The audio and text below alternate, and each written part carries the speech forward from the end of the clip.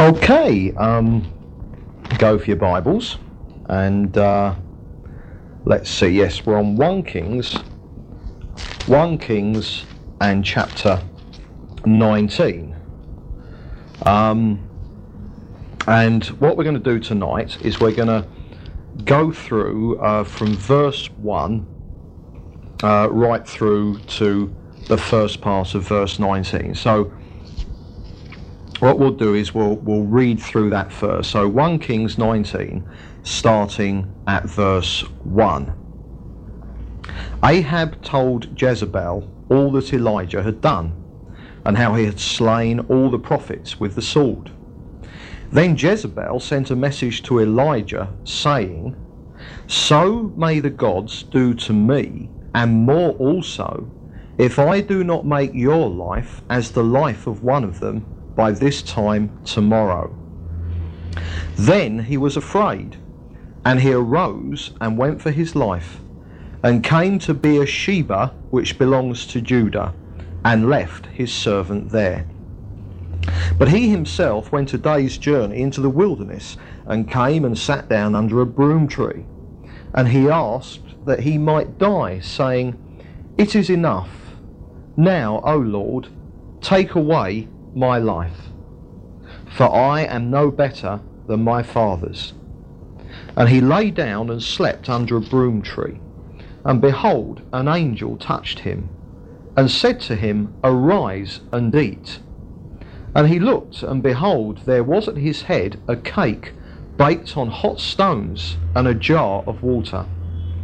And he ate and drank, and lay down again. And the angel of the Lord came again a second time and touched him, and said, "Arise and eat, else the journey will be too great for you." And he arose and ate and drank, and went in the strength of that food 40 days and 40 nights to Horeb, the mount of God. And there he came to a cave, and lodged there. And behold, the word of the Lord came to him, and he said to him, "What are you doing here, Elijah?" He said, "I have been very jealous for the Lord, the God of hosts. For the people of Israel have forsaken thy covenant, thrown down thy altars, and slain thy prophets with the sword. And I, even I only, am left, and they seek my life to take it away." And he said, "Go forth and stand upon the mount before the Lord." And behold, the Lord passed by, and a great and strong wind rent the mountains, and broke in pieces the rocks before the Lord. But the Lord was not in the wind. And after the wind an earthquake, but the Lord was not in the earthquake. And after the earthquake a fire, but the Lord was not in the fire. And after the fire a still small voice. And when Elijah heard it, he wrapped his face in his mantle, and went out and stood at the entrance of the cave. And behold, there came a voice to him and said, "What are you doing here, Elijah?" He said, "I have been very jealous for the Lord, the God of hosts. For the people of Israel have forsaken thy covenant, thrown down thy altars, and slain thy prophets with the sword. And I, even I only, am left, and they seek my life to take it away." And the Lord said to him, "Go, return on your way to the wilderness of Damascus. And when you arrive, you shall anoint Hazael to be king over Syria. And Jehu, the son of Nimshi, you shall anoint to be king over Israel.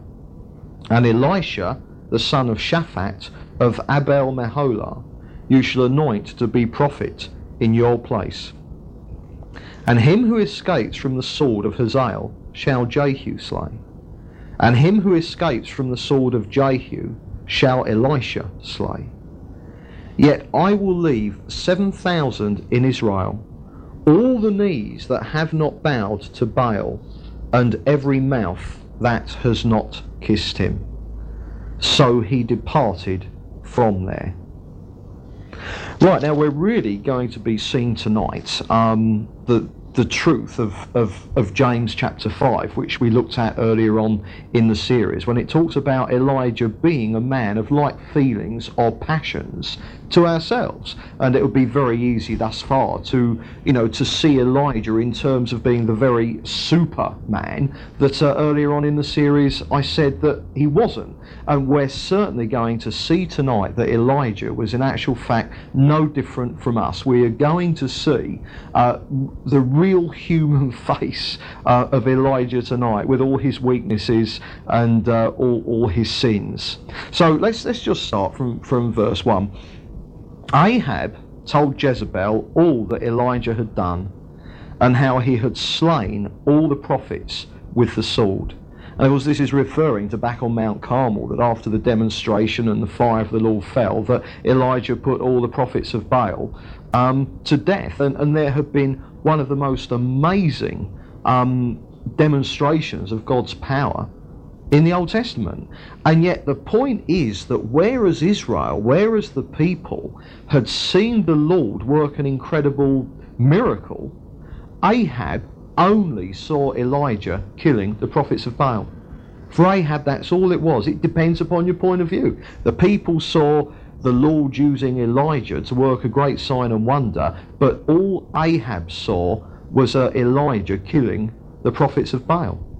And what that tells us is that some people never see God in anything at all, because of course the Lord is spiritually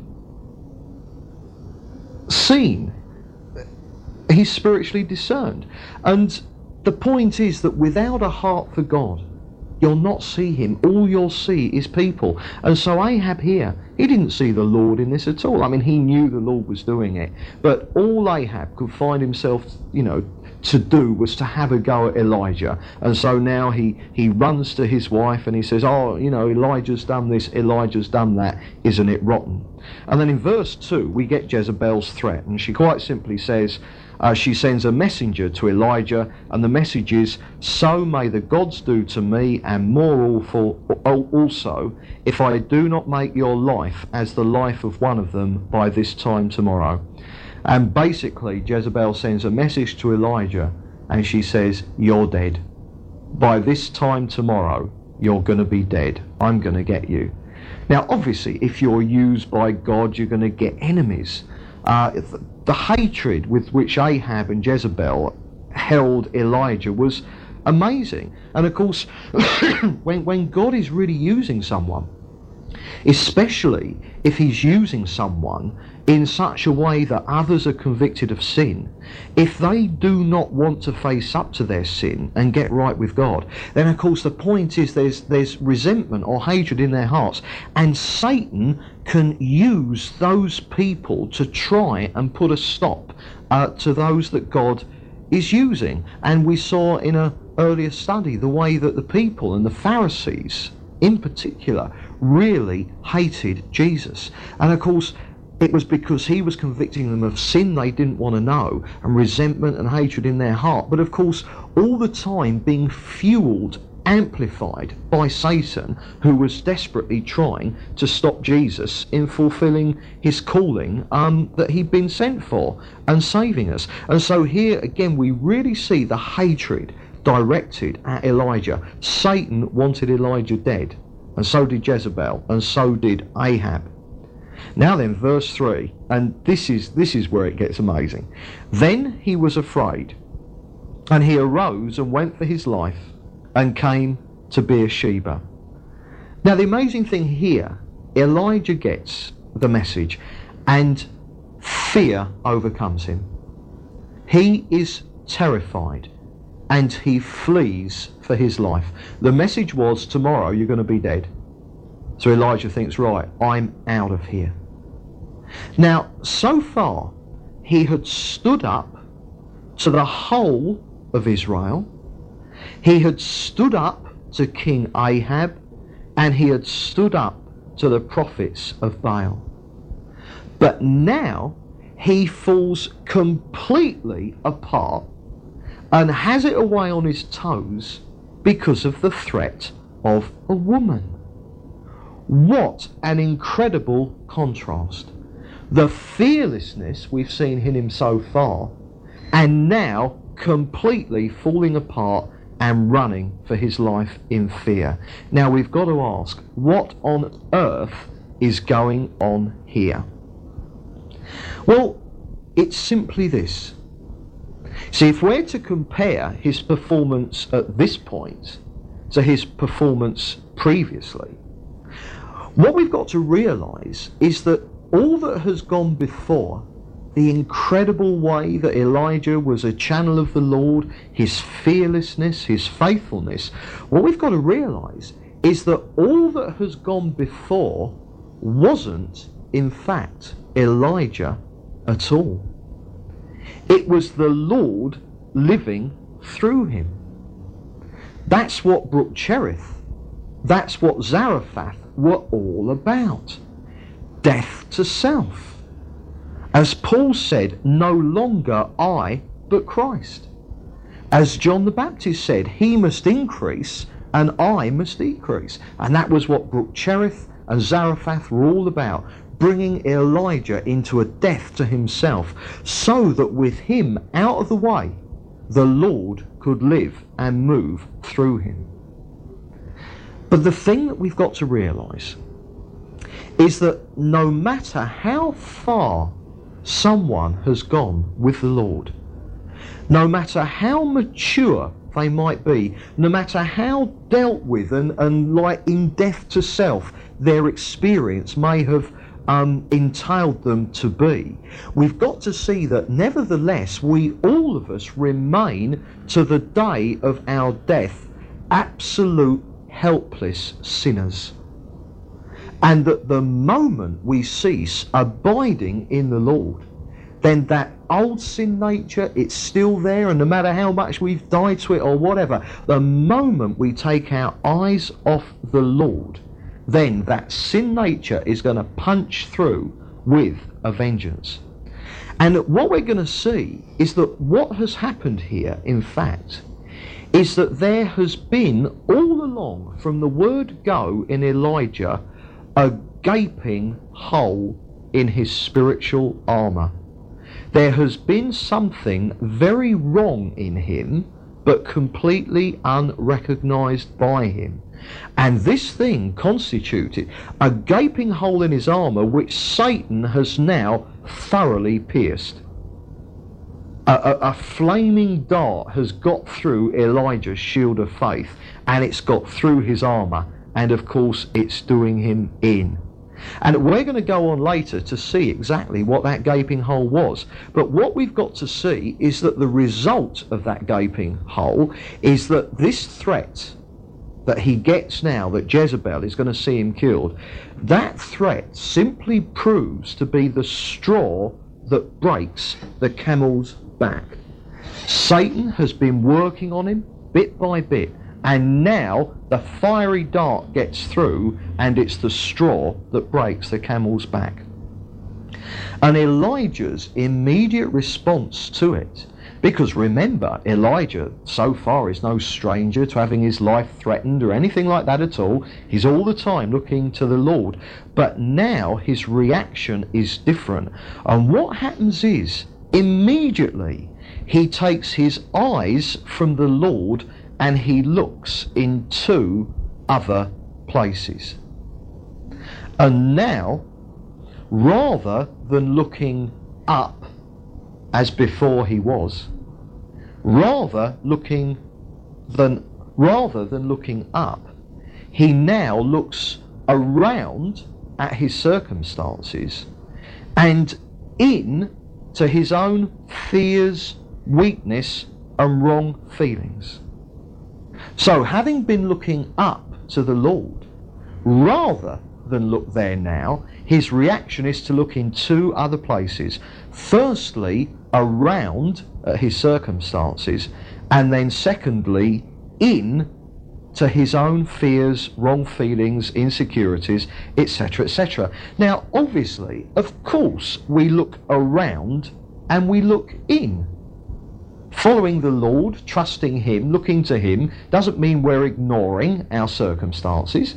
unaware of them, and it doesn't mean we ignore, how we feel and completely unaware of what's going on inside of us. But the point is, looking up to the Lord means that we're seeing everything from his vantage point. So regardless of what circumstances are, regardless of how we feel, we press on, we plug on, because we're looking to the Lord. But now Elijah is cutting that upward look out, and he is only seeing around and in.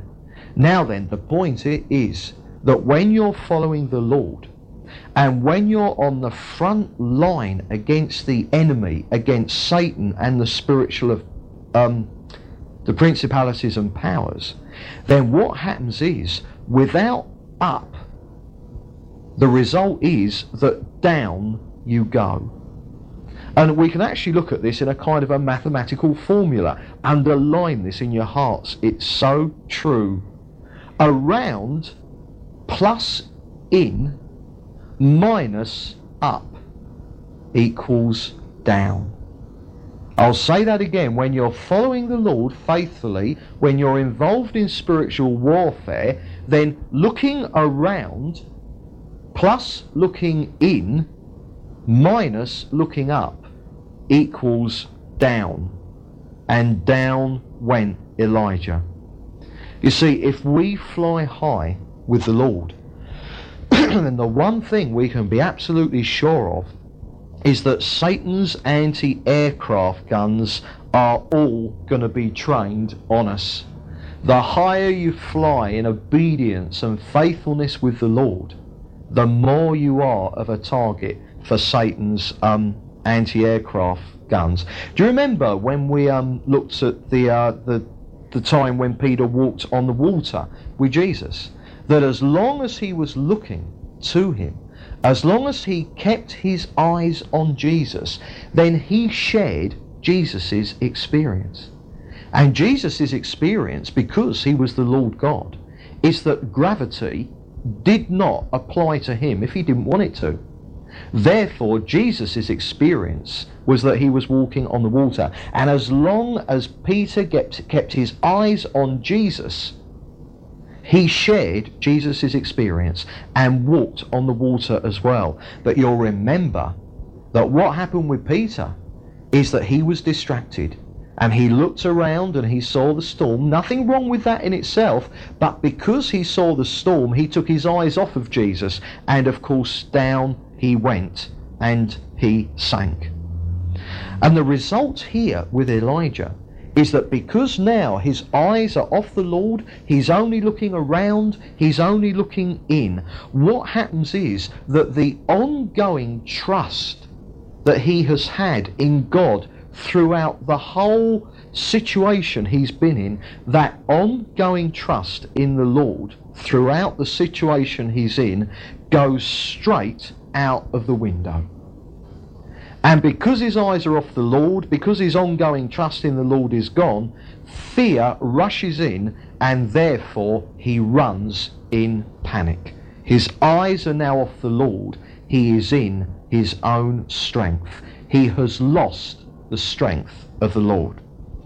Now then, in verse 4, he himself went a day's journey into the wilderness, obviously, sort of thinking, well, she won't find me here. And he sat under a broom tree, and he asked that he might die, saying, "It is enough.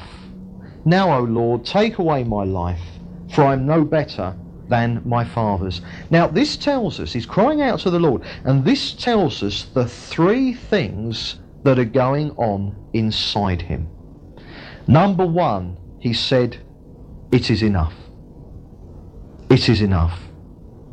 He felt that he could not go on any more.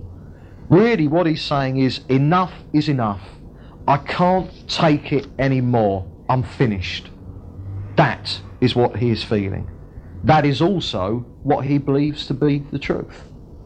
And then secondly, "O Lord, take away my life." He's actually suicidal. He has no plans to commit suicide. He's not going to do it himself. But nevertheless, he wants Jesus to take him home. Now, as we're going to see, Jesus isn't ready to take him home. He has more work to do. But nevertheless, at this moment, all he wants to do is to die and go home to be with the Lord. So whereas he doesn't actually plan to commit suicide, nevertheless he is feeling suicidal. He is in total and utter despair. And then thirdly, he says, "For I am no better than my fathers." And we see here that he is overwhelmed with guilt, condemnation, and a sense of complete failure.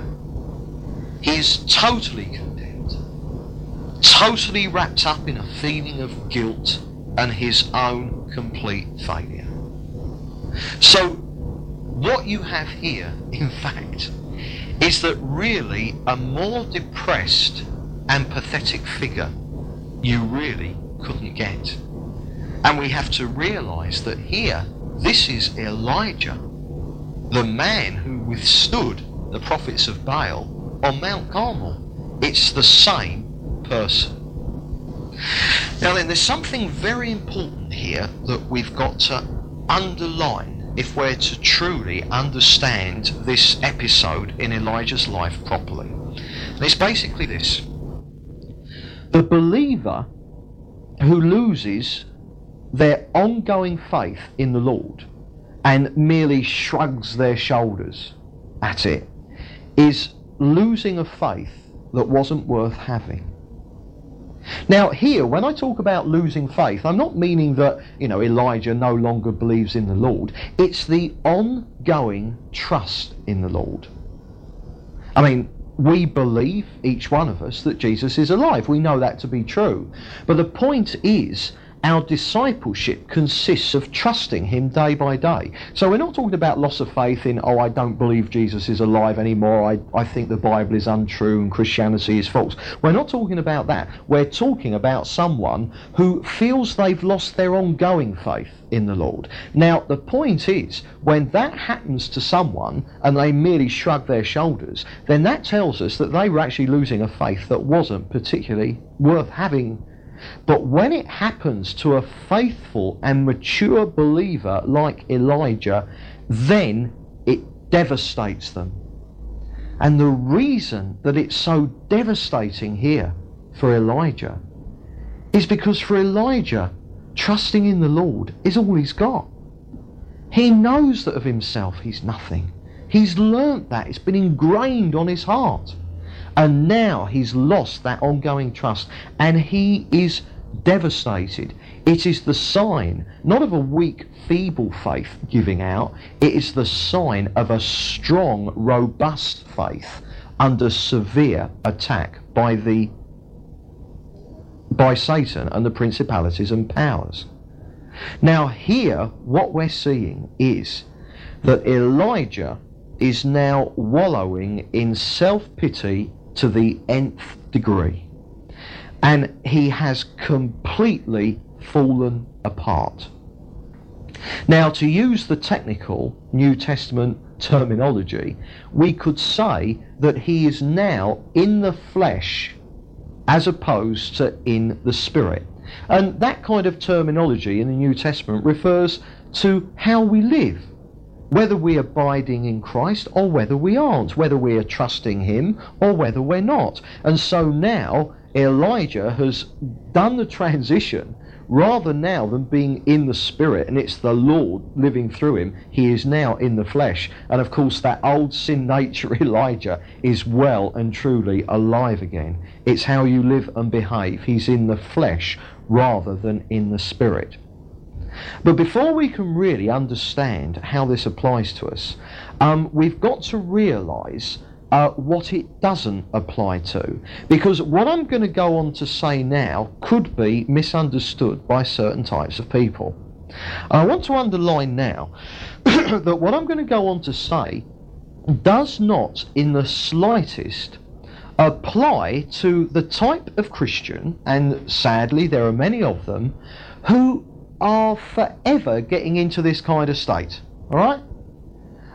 There are some Christians who are always only ever a gnat's whisker away from self-pity and falling apart.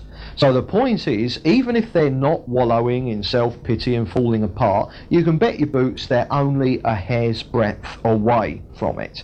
Now, what I'm going to say now does not apply to that type of person. The perpetual poor old me brigade can find no comfort here in what I'm saying, because it doesn't apply to them in the slightest. We are looking here at a man, for him to fall apart and to be self-indulgent is the exception, not the rule. Sadly, however, there are many Christians for whom falling apart and wallowing in self-pity is the rule, not the exception. They are not the type of people we are talking about here. We're talking about a man who has been faithful to the Lord and who has really been trusting the Lord and serving the Lord, and who has come under incredible spiritual attack and has caved in under it. For Elijah to be in this state or condition is the exception and not the rule. Now, I remember some years ago reading a book by Alan Redpath, and he talks about the fact that when he was a young kid, the war was going on, First World War, I would imagine, and one of the things that he loved doing was going down to the docks with his father, and his dad would frequently take him down to the docks to see the the ships, and he recalled that on one occasion he went down to the docks and the war was going on, and there was this pristine battleship that had only just been built, hadn't seen action yet, and it was absolutely gleaming, and of course for a little boy who loved boats, it was absolutely superb, and all eyes were on this magnificent new gleaming boat. But while everyone was admiring it, into the harbour chugged this really beaten up, half sinking ship. And it was in that state because it had seen action. And what he noticed immediately was the way that everyone stopped looking at this brand spanking new ship and started shouting and cheering the old beaten up one that was chugging into harbour. And of course the point was, even though that ship was in such a terrible state and it was a mess and it was blown apart and it was only half afloat, the point is everyone honoured it because it was in that condition, because it had seen action, because it had been out in the war serving. And can you see the difference? There are many Christians who, maybe compared to the state Elijah's in now, they're pristine, they're like the new battleship. And Elijah looks like that beaten up one, and you might think, well, I mean, as far as battleships go, I don't rate that one very much. But of course the thing to realise is the one that was beaten up because it'd been out serving. And the honour is due to the wrecked ships that have seen actually the warfare. And of course what we've got to realise here is that Elijah is in this state because he is a casualty of the warfare because of his faithfulness to God. He's not in this state because he's a carnal, lackadaisical, self-indulgent believer. He is in this state because of his faithful service to God. He is not a man who never got out there in the fights and never got faithfully stuck into the warfare because he's always feeling sorry for himself and moaning and groaning. And there are many Christians, they never get into the fight for that reason. All they're doing is thinking about themselves. Oh, poor old me. That is not the truth here about Elijah. He's in a state only because he has been serving so faithfully. And that difference has got to be noted here. You could have two people both in this kind of condition, and of one person the reason they're in it is because they're self-indulgent and self-obsessed, And for another, the reason they're in it is because they are a casualty of having faithfully served the Lord. Elijah is in the latter group, all right? Back to Peter walking on the water. He sunk. The other 11 didn't. But then they were nice and safe in the boat, weren't they? And can you imagine Peter, once he got back into the boat, the other 11 saying, "Oh, Peter, you know, that was very unfortunate that you took your eyes off the Lord and sunk." It would have been preposterous. It would have been preposterous, sorry. The only reason that Peter sank was because, unlike the other 11, he was prepared to go the whole hog with Jesus. Right, now let's start to move on and approach this thing about this chink in his armour. How is it that Satan has got a fiery dart through? Well, the answer is that we're going to see that Elijah was actually very wrong about something. And this thing that he was wrong about was actually, it had actually become a bit of an obsession. Just go back into chapter 18 and the first part of verse 22, and it's something that he said to the people when he was setting up the contest on Mount Carmel. We skipped over it in that study because I said that we'd be back to it, but just look at what he says here. Then Elijah said to the people, even I only am left a prophet of the Lord. Now, we're going to see a bit later that he was actually completely wrong about that. But can you detect in here a kind of a self-righteous attitude in Elijah? This thing that I'm the only one who is serving the Lord faithfully. There's a kind of a martyr attitude, a self-righteous, prideful martyr type attitude that Elijah has got in his heart, and it's something that had always got through his self-examining, i.e. there's a sin here which he is still completely blind to. He doesn't even realise that it is a sin. And I suppose what we could say, a part of Elijah here that is decidedly not dead yet, an underlying pride, arrogant, self-righteous thing that he is completely blind to. And of course it constitutes an Achilles heel that Satan is now firing at with a Gatling gun. But remember, even though I'm saying that there is an undealt with sin here, and it is the undealt with sin that is giving Satan his way in, remember, again, we've got to underline this, that Elijah is only a target because of his faithfulness to God. And it's like, even with this kind of, thing that he says to the Lord, and he's suicidal and stuff like that, remember here that he is nevertheless still pouring it out to the Lord.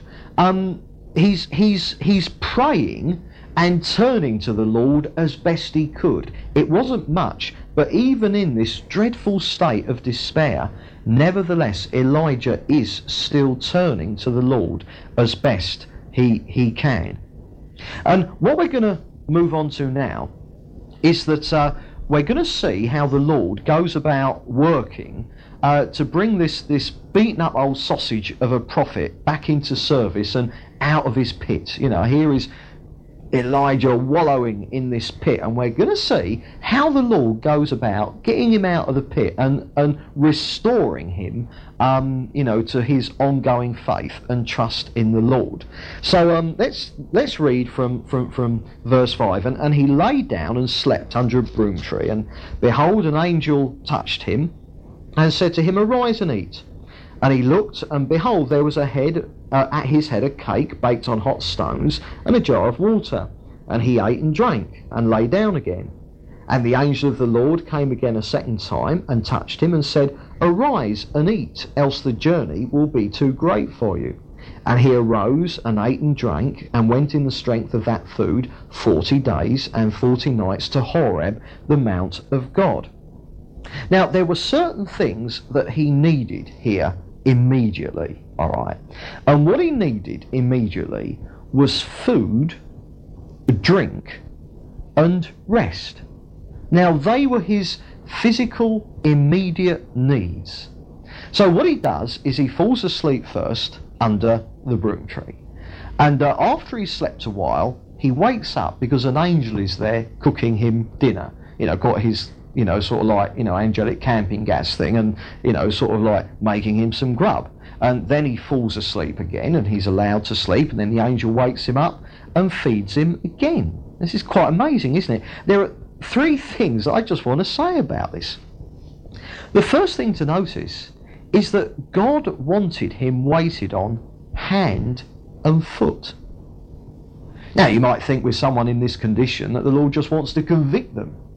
And indeed, for someone who's in the self-indulgent, continuous poor old me syndrome, indeed the Lord does. But we've already seen Elijah is not in that category at all. He's in this state because of his faithfulness. And God wants him waited on hand and foot. Now then, there's no one else around. He's out in the wilderness. So God sends one of his own personal servants, an angel. And what's happening here is that God's human servant, Elijah, is now being waited on hand and foot by one of God's other type of servants, an angel. Now think about it. How lovely can you get? How gracious, here is God's mercy. The Lord is so wonderful. He is waiting on him hand and foot, sympathising with him every step of the way and meeting his practical needs. And the second thing about this is just notice in doing this how, inverted commas, unspiritual the Lord is being here. I'm glad that the Lord isn't a charismatic. Can you imagine what a lot of people, say, your average spirit-filled Christian wandering through the wilderness and they come across Elijah in this condition? What would they be saying? There'd be prayer ministry going on, there'd be coming against the devil, there'd be a kind of a repentance session, there'd be kind of, like denying the unbelief and confessing faith and being positive. And can you imagine us putting Elijah through all that? My goodness, I'm so glad that God isn't a charismatic. Rather, he simply gives Elijah food, drink, sleep, a right old pampering, and this is so important, a bit of space. He gives Elijah recovery time. And there are times when, we must discern the times in each other's lives when this is what we need. When this is what we need to ensure that we give people around us who are going through a really bad time. Don't be too spiritual too quickly. It really can, believe me, be positively sickening. And then thirdly, can you notice the wisdom of the Lord in this approach? Because Elijah is no way near ready to get himself sorted out at this point. He is a battle-damaged, shell-shocked casualty. And the thing that you've got to stick on his forehead is a little notice that says, handle with care. And although Elijah has got to see that it was undealt with sin that got him into this mess, blah, blah, blah, he's going to see that eventually, and we'll see the marvellous way that God makes him realise it. But the approach here is not getting in there, correcting him, you've got to repent, can't you see it was this, that or the other. He simply needs space. And notice, he has had 2 meals cooked by an angel, and notice that it brought forward no response from him at all. At this precise moment in time, Elijah just did not have it in him to respond spiritually in any way at all. And so the Lord, in his wisdom, knowing that, just loves him to bits in as practical a way as he can. And then there's a month's journey to Mount Horeb, so off he trots. And you see the amount of time that God is giving him, plenty of space, another month. And the reason it's Mount Horeb is because Elijah would have felt safe there.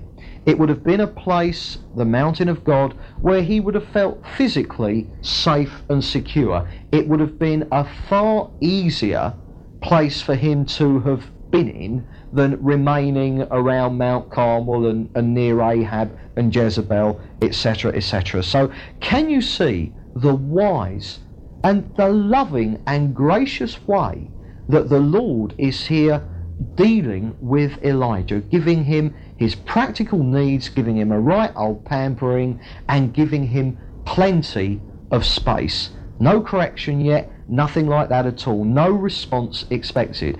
And of course it's because, and I emphasize again, Elijah is not in this state because of lackadaisical self-indulgence or anything like that at all. He is in this condition because of his out and out faithfulness to God.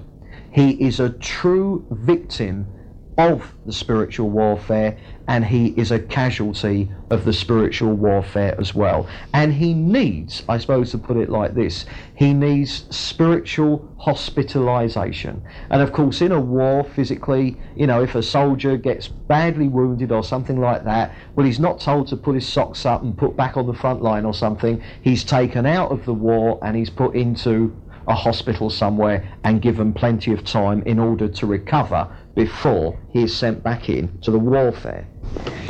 Okay, right, now let's move on, and verse 9. Now just look at it, I just want to read the first bit of verse 9. And there he came to a cave and lodged there. Now isn't that remarkable? Where does Elijah end up? He ends up in a cave. Do you remember Obadiah's prophets hiding in their caves? And can you see as well, Elijah knew about that. And do you remember the way that he'd written them off? I only am left.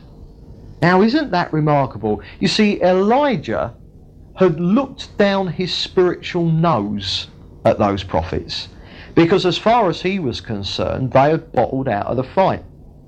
Now, indeed, they had bottled out of the fight, but you'll remember that when we actually looked at Obadiah's caves, where he put the prophets, you'll remember that I said that we've got to understand just what those men were up against. They had seen their friends and colleagues murdered. They were hiding for their very lives. Now, Elijah, having written them off and taken probably a bit of a snooty, kind of stance towards them with the I'm the only one out there serving the Lord, all right? Here, Elijah is now doing exactly the same thing. He is in a cave as well, having himself bottled out of the fight. I mean, sort of like that bit in the New Testament, let him who stands take heed lest he falls. And, that is we have to underline that in our hearts. My goodness, Elijah was not himself in any way immune to what the prophets in the caves were doing, bottling out through fear. Elijah is here doing exactly the same thing. And believe you me, Elijah here on Mount Horeb, he's in the cave of despair, depression, dejection and devastated faith all rolled into one. He is probably in a worse mess than the prophets of Obadiah. And we come now, with Elijah in the cave, to the point where the Lord is going to now talk him round and restore him back to ongoing faith and service. So we've got Elijah cowering in the cave, in despair, depressed, suicidal, not wanting to go on, a right old mess. And we're going to see the Lord talk to him and minister to him in such a way that he restores Elijah and brings him round. Now, some people would put it like this. They would say that what we're going to be seeing now is an example of how the Lord goes about counselling a despairing, suicidal follower. All right. So many Christians would say that what we're going to see now is an example of counselling. And given that that is what many believers would say, that we're going to see here an example of counselling, I better therefore first say something before we deal with it about this whole subject of counselling. Because I mean, if you go to a Christian bookshop, I mean, you'll find dozens of books on counselling, all right, and so I better say something about it. And what I want to say is basically this: when it comes to counselling people, I basically don't believe in it, and because I don't believe in it, I won't do it. Now, I've got to clarify, obviously, if you want to define counselling as bringing to someone the input they need in order to be helped in a certain situation, if that's how you want to define it, Christian A going to Christian B in order to receive the support, the help, the advice, the counsel that they need. Now, if that's how you want to define counselling, no problem, I'm happy with that. It's the actual term counselling that I find myself wanting to distance myself from. And the reason for that is sadly because of what it has tended to have turned into on the Christian scene today. There is a tremendous emphasis on the Christian scene today in regards to counselling, and to my mind it stands forever in danger of kind of degenerating into something that is tremendously impersonal and can even turn into role playing. Now, let me kind of make that a bit clearer. I've often been approached by Christians, from various fellowships, etc., and they've ended up, sort of like coming to us, having told us that, for instance, if they need, sort of like help, that maybe in their fellowships they have ministry teams or counselling teams or something like that, and maybe they've kind of phoned up the appropriate counsellor and been given a date maybe 3 weeks or a month away, because of course the ministry team are booked up, their filofaxes are full, and because they haven't been able to to kind of get what they need when they needed it, they've kind of gone elsewhere. And to my mind, that is so tremendously impersonal. When you have in churches the actual counsellors, some churches actually have little badges on. I mean, it's crazy. You've got a little ministry team, and if you need counselling, you have to phone one of the counsellors, and of course they fit you in as best they can. And to my mind, that is so impersonal, and I really don't want anything to do with it at all. But also this role-playing thing, I think, is tremendously dangerous. You see, the thing is that, let's get a bit technical now, all right? When you've got counselling, you've got the person who's doing it, the counsellor, and you've got the person who's on the receiving end, getting the help, the counsellee. Now, the problem is that there are many, many Christians today, and the reason is because there are many, many unbelievers who are just the same. Many Christians today who will fall into one of two camps, all right. On the one hand, you have the counselees. Now, these are people who just love being counselled. Do you know what I mean? They always want to be counselled. They're always wanting to talk about their deep problems, and they always want to be in that counselling situation. And the tragedy about that is that those people, they are finding their security in being counselled by somebody else. And rather than learning to stand on their own feet in the Lord, they have become dependent on other people, as it were, doing their trusting, as it were, for them.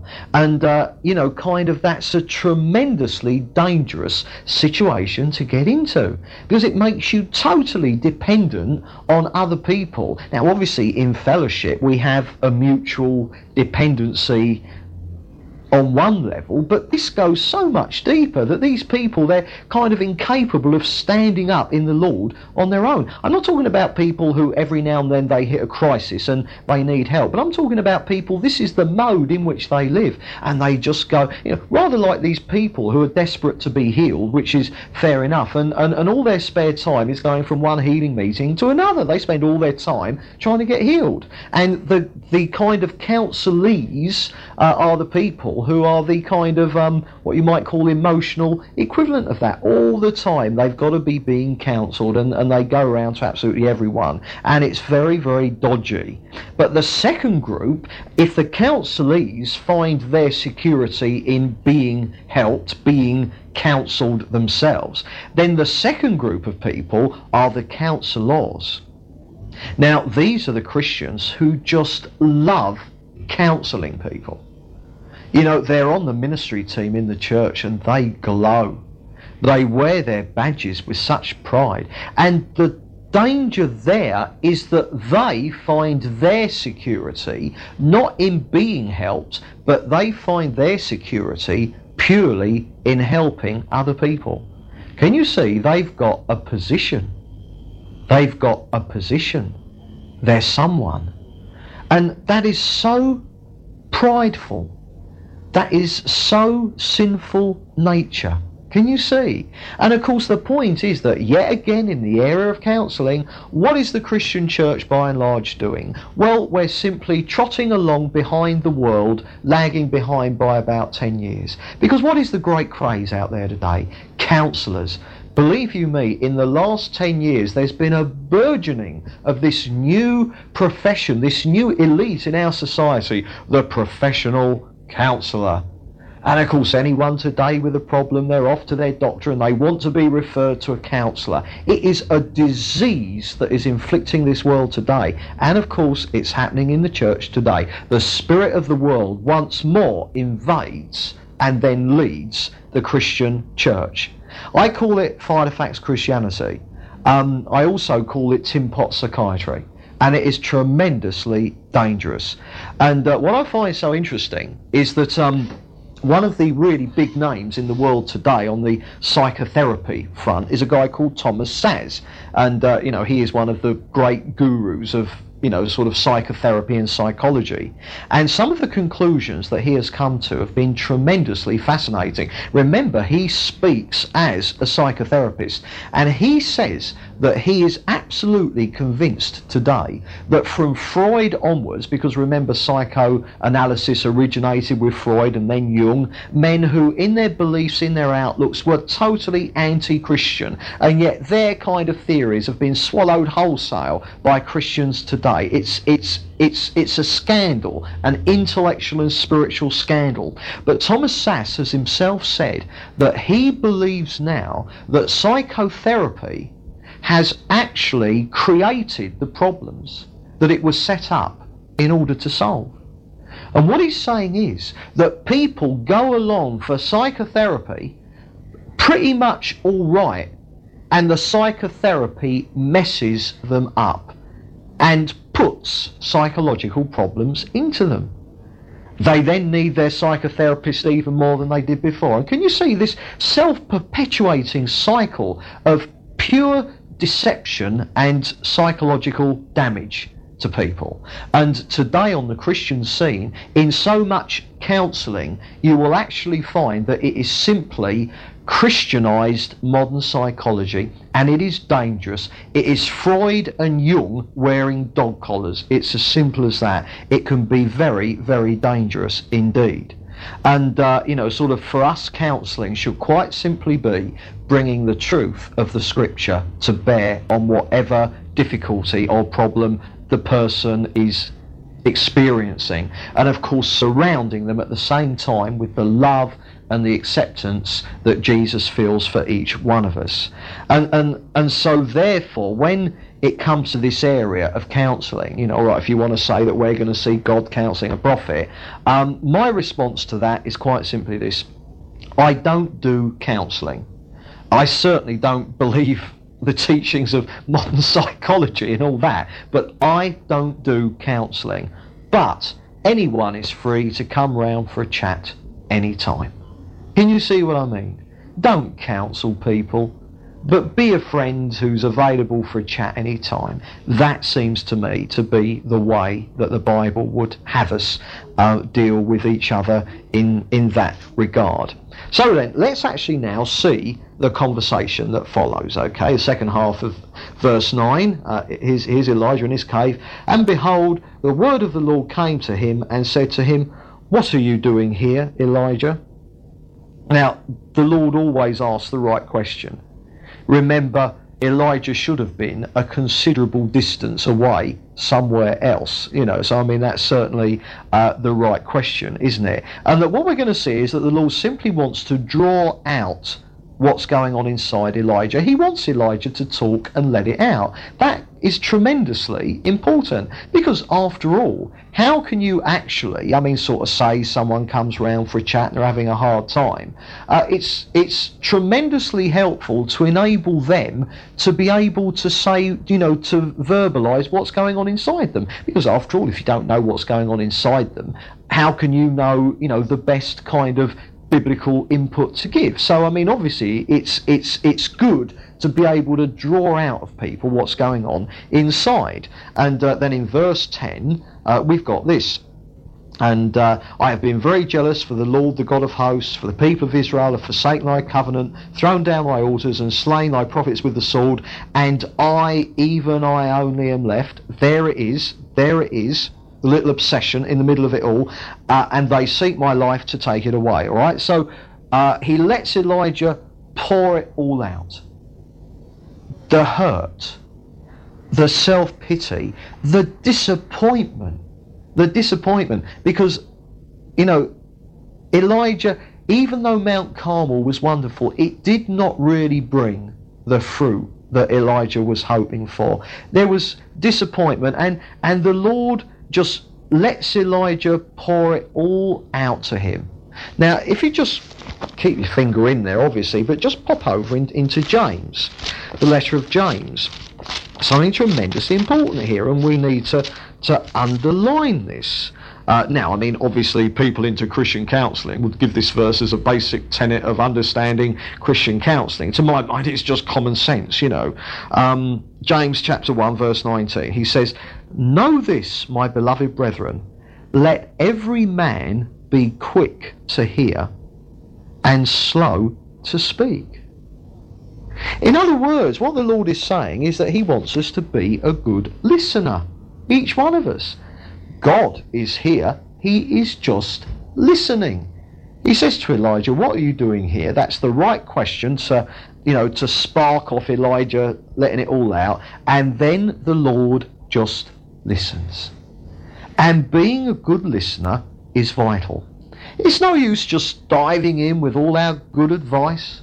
Oh, well, you've got to do this, you've got to do that, blah, blah, blah, you need to understand this, you need to understand that. All that may be absolutely right and true, and indeed, later on, that may be the very stuff that you're going to say. Nothing wrong with it. But to just dive in with it is not the point. People in this condition, well, people in general, it's important to listen to them. We need to be heard without just having someone immediately dive in with all their good advice. So the Lord just listens. And remember as well that up to now, what has the Lord been doing? Letting him sleep, feeding him. You see, totally practical. The Lord has simply, so far with Elijah, concentrated on just loving him to bits, meeting his practical needs, ensuring that he got his space for a bit of emotional, kind of recovery time, and now the Lord is simply listening. All right. So we earn our right to speak, and this is tremendously important. We earn our right to speak and to advise each other only by demonstrating our love for each other in ongoing practical service, and then by really listening to each other. Can you see that? So don't be too quick with advice, correction, anything like that at all. We must earn our right with each other and with people in order to do that. But can you see here the way it's this I, even I only am left? Can you see that in this first pouring it all out, That is the push behind it. All right. Now then, let's go to verse 11 and 12. And the Lord said, Go forth and stand upon the mount before the Lord. And behold, the Lord passed by, and a great and strong wind rent the mountains, and broke in pieces the rocks before the Lord. But the Lord was not in the wind. And after the wind an earthquake, but the Lord was not in the earthquake. And after the earthquake a fire, but the Lord was not in the fire. And after the fire a still small voice. Now, what happens here? The Lord gives him a completely undemanding directive. He just says, look, come out of the cave, Elijah. Not very demanding. We're actually going to see in verse 13 that when the Lord said, do it now, Elijah didn't. He just kind of, went to the, sort of like the mouth of the cave, but he wouldn't actually come out of it. But the Lord is being here tremendously undemanding on him. The Lord was expecting nothing from him at this point by way of response at all.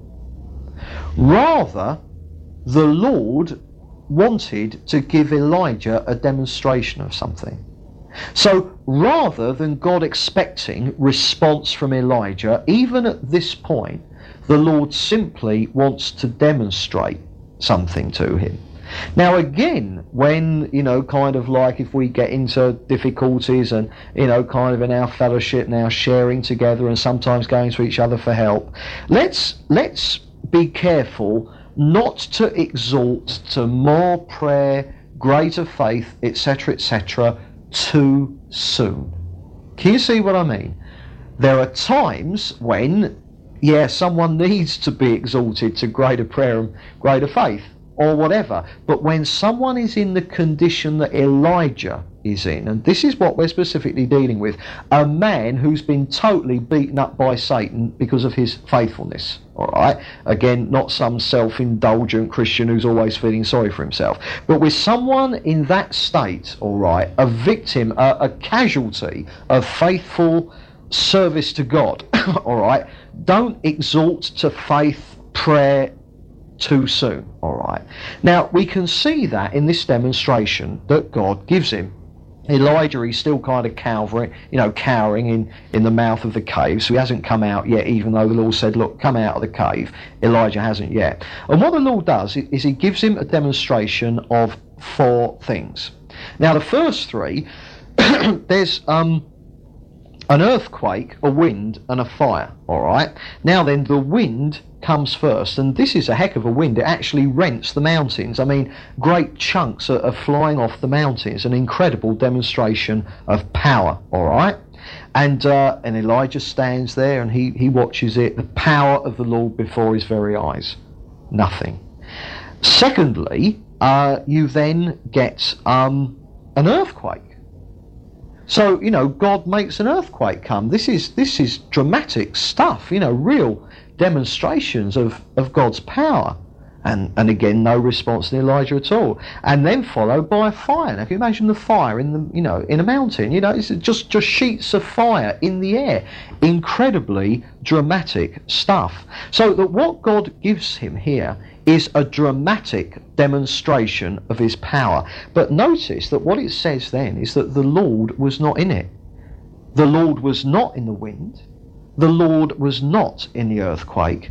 And the Lord was not in the fire. Now, what on earth is going on here? Why is that? Well, the reason is quite simply this. Someone in the condition that Elijah is in needs spiritual drama and power and high-powered ministry like a hole in the head. It is not what someone in Elijah's condition needs. And the Lord in this demonstration is acknowledging that. Do you remember Elijah's absolute non-response to being fed by the angel in the wilderness? All right. So what we're seeing is that someone in this state, honestly, they do not need high-powered ministry at all. You don't want to get in there with the coming against this and coming against that and, oh dear, not the earthquake, wind and fire. It is not appropriate for someone who is in the condition that Elijah was in. But what was it that came last? And after the fire, a still small voice. Now look at verse 13. And when Elijah heard it, he wrapped his face in his mantle and went out and stood at the entrance of the cave. Can you see? It was the still small voice that brought Elijah out of the cave. It was the still small voice that got the initial response in Elijah so that the Lord could restore him. And of course, what is this still small voice? It's the still small voice of peace. Of peace. Do you remember what Jesus said? My peace I give to you. That is what Elijah needed. He was troubled, he was frightened, he was despairing, he was all those things and more. And he needed to have the peace of the Lord restored to him. He did not need excitement, he needed the inner peace of the Holy Spirit. And that what we see here is that the answer to this condition of devastation that he was in, remember, we're looking at a man who has become a casualty in the warfare. We're looking at a man who is in this state because of his faithfulness to God, all right? And the answer, when someone is in that state, then the answer to them, what they need is reassurance, calm, and the demonstration of just being loved to bits and cared for by the Lord. And can you see the way that God has been dealing with Elijah in this? Taking care of his practical needs, letting him sleep, letting him eat, letting him drink, giving him a month's journey, giving him space to recover emotionally. So meeting his practical needs, then listening to him, letting Elijah pour it all out. And remember, all that was coming out with Elijah, there was self-pity, there was hurt, but the Lord didn't say, Elijah, that's self-pity, repent of that. Can you see? He just let him pour it all out. He just listened, and then he gave Elijah his peace. And that is what we need any time we get into a situation like this. When you truly are a victim, not just of our own sinful natures and indulgence. As I say, I'm not talking about the poor old me brigade, all right, the perpetual poor old me brigade. I'm not talking about them. I'm talking about Peter walking on the water, not the 11 disciples back in the boat, you see. I'm talking about Elijah out there serving the Lord. I'm talking about the battleship that has been beaten up because it's been in service and is sinking because it's been faithful, not that pristine battleship that hasn't even left the harbour yet, okay? When someone is in the condition that Elijah is because of faithfulness, then that is what they need, to be surrounded by the love of the Lord, the provision of the Lord, the peace of the Lord, and just being accepted and loved for the condition they are in at that time, and to be given the peace of the Lord. That is the answer. Now then, let's carry on. And Elijah heard it. He wrapped his face in the mantle, and he came out to the entrance of the cave. And behold, there came a voice to him and said, "What are you doing here, Elijah?" Now, can you see the same question is asked again? Why is that? Well, the first time round, sort of God said, "What are you doing here?" And Elijah poured it all out. Elijah was unresponsive.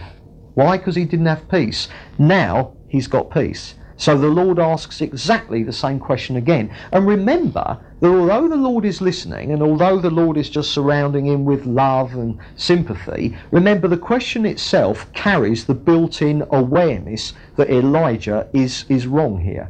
Because, of course, he wasn't supposed to be there. He wasn't supposed to be in the Mount of God. He was supposed to be somewhere else. So the Lord is not kind of striking a stance whereby there is no correction needed here at all. But it's just the way that he is loving him, giving him peace and caring for him. Now then, so he says again, Elijah's now out of the cave. he's got peace, all right? And so God says, what are you doing here, Elijah? Now, verse 14, he said, I've been very jealous for the Lord, the God of hosts, for the people of Israel have forsaken thy covenant, thrown down thy altars, and slain thy prophets with the sword, and even I only am left, and they seek to take away my life. God asked exactly the same question he did earlier, and Elijah gives exactly the same reply, and word for word. And so Elijah now pours it all out again. The same hurt, the same self-pity, the same disappointment, but this time, because he is now at peace, because he is now reassured of God's love and God's care, he is now, in letting it all out to the Lord, he's able to give the burden to the Lord.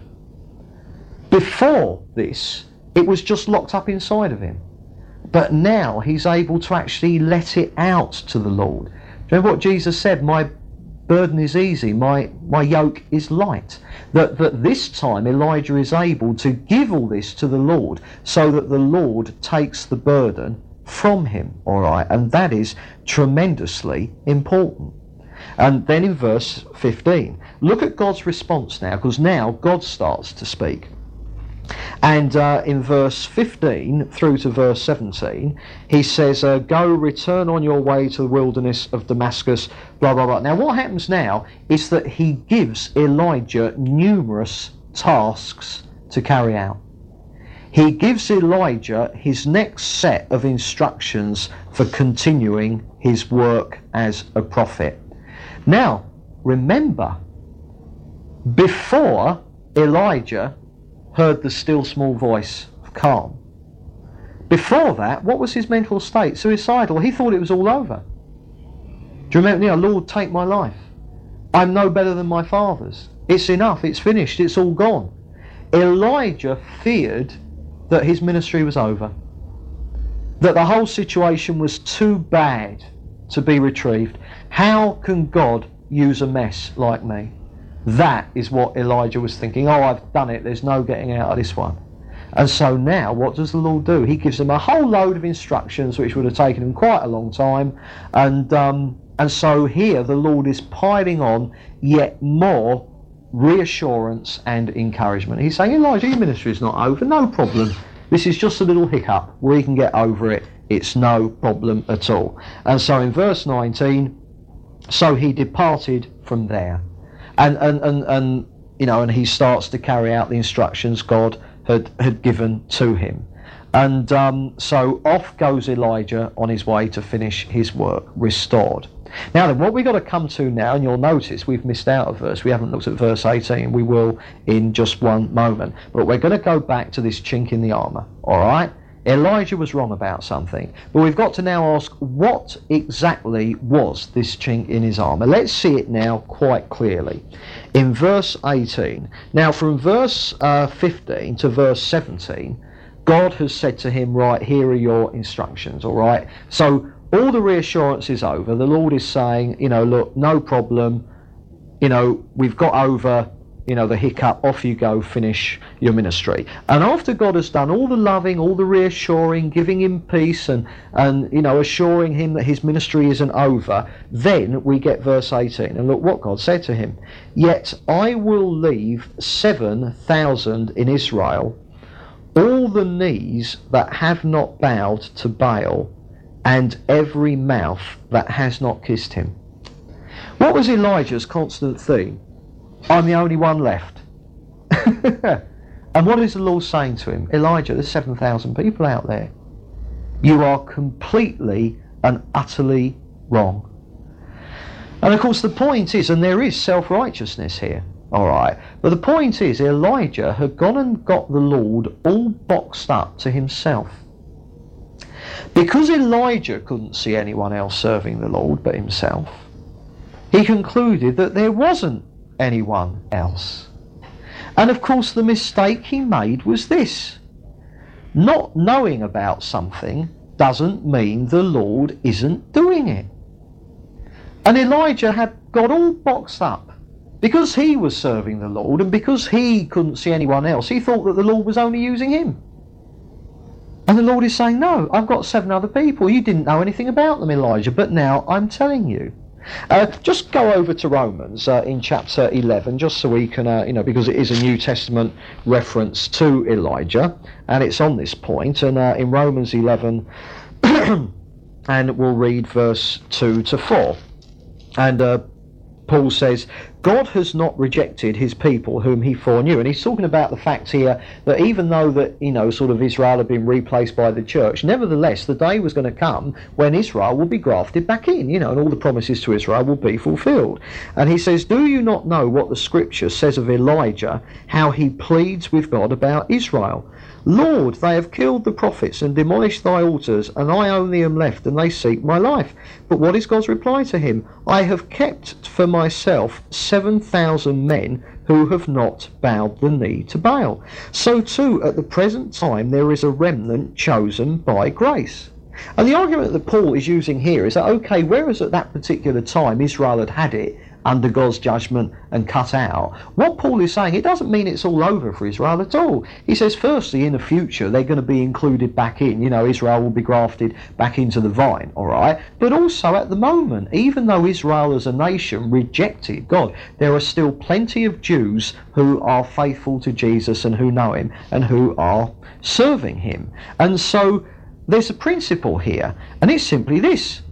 Things might often look bad, but they aren't really. Things are never as bad as they look, because we do not know everything that God is doing. And it's like for us here, we must make sure that we never ever for 1 second think that we are the only believers who are kind of 100% going out and out to do it by the Bible. We must never think that we're the only biblical church around. Not at all. God is doing his thing all over the place. And there's nothing special about us. There is nothing special about us at all, any more than there was something special about Elijah. There were 7,000 other people he knew nothing about. But what I want you to notice is that Elijah is being corrected here, certainly because he was wrong. But can you see how God slips the correction in at the end after Elijah is back online with him? Can you see that? So in effect, the Lord just slips him in. The Lord served him. The Lord looked after him. He cared for him, he encouraged him, he reassured him, he gave him fresh guidance, he thoroughly nurtured him back to spiritual health, and only then did he slip in, oh, by the way, Elijah, you were wrong about that.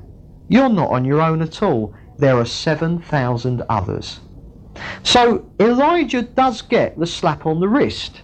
He needed it. There was a lot of arrogance and pride here, and he needed it, all right, and a lot of self-pity. So he did get his slap on the wrist. But can you see that the way that the Lord didn't make a meal of it or anything like that at all? The Lord quite simply fitted it in at the end. Because remember, Elijah had not got in that state because he was in a willful sin and because he was an unfaithful, self-indulgent believer. He was in this state because he was a faithful believer. Remember, Peter only sank because he got out of the boat in obedience to Jesus. And so here the Lord just slips in that correction. So he gets his slap on the wrist, but almost with a smile on God's face as he's walking out of the door, as it were. And, so Elijah had been a little bit naughty here, and he did need a slap on the wrist. But given the circumstances of how he fell, because he was a victim, because he was a casualty of the warfare because of being so faithful to the Lord, given the circumstances, the Lord does not make a meal of the correction at all. And wouldn't it be lovely for us to be like this with each other in such circumstances? Yeah, there are going to be times when, sort of like one's got to say, now look, this is wrong, it does need to be put right, and a bit of what I call straight out correction. Because there are times when we are just willful, without excuse at all, not having become a casualty of the warfare, but merely being self-indulgent in regards to our own sinful natures. But there are times when we can end up a little bit like Elijah here, and for the same reasons as well. And we've got to make sure that we are so lovely with each other when that happens, in exactly the same way that the Lord was here so lovely with Elijah himself. Okay, we will continue next time.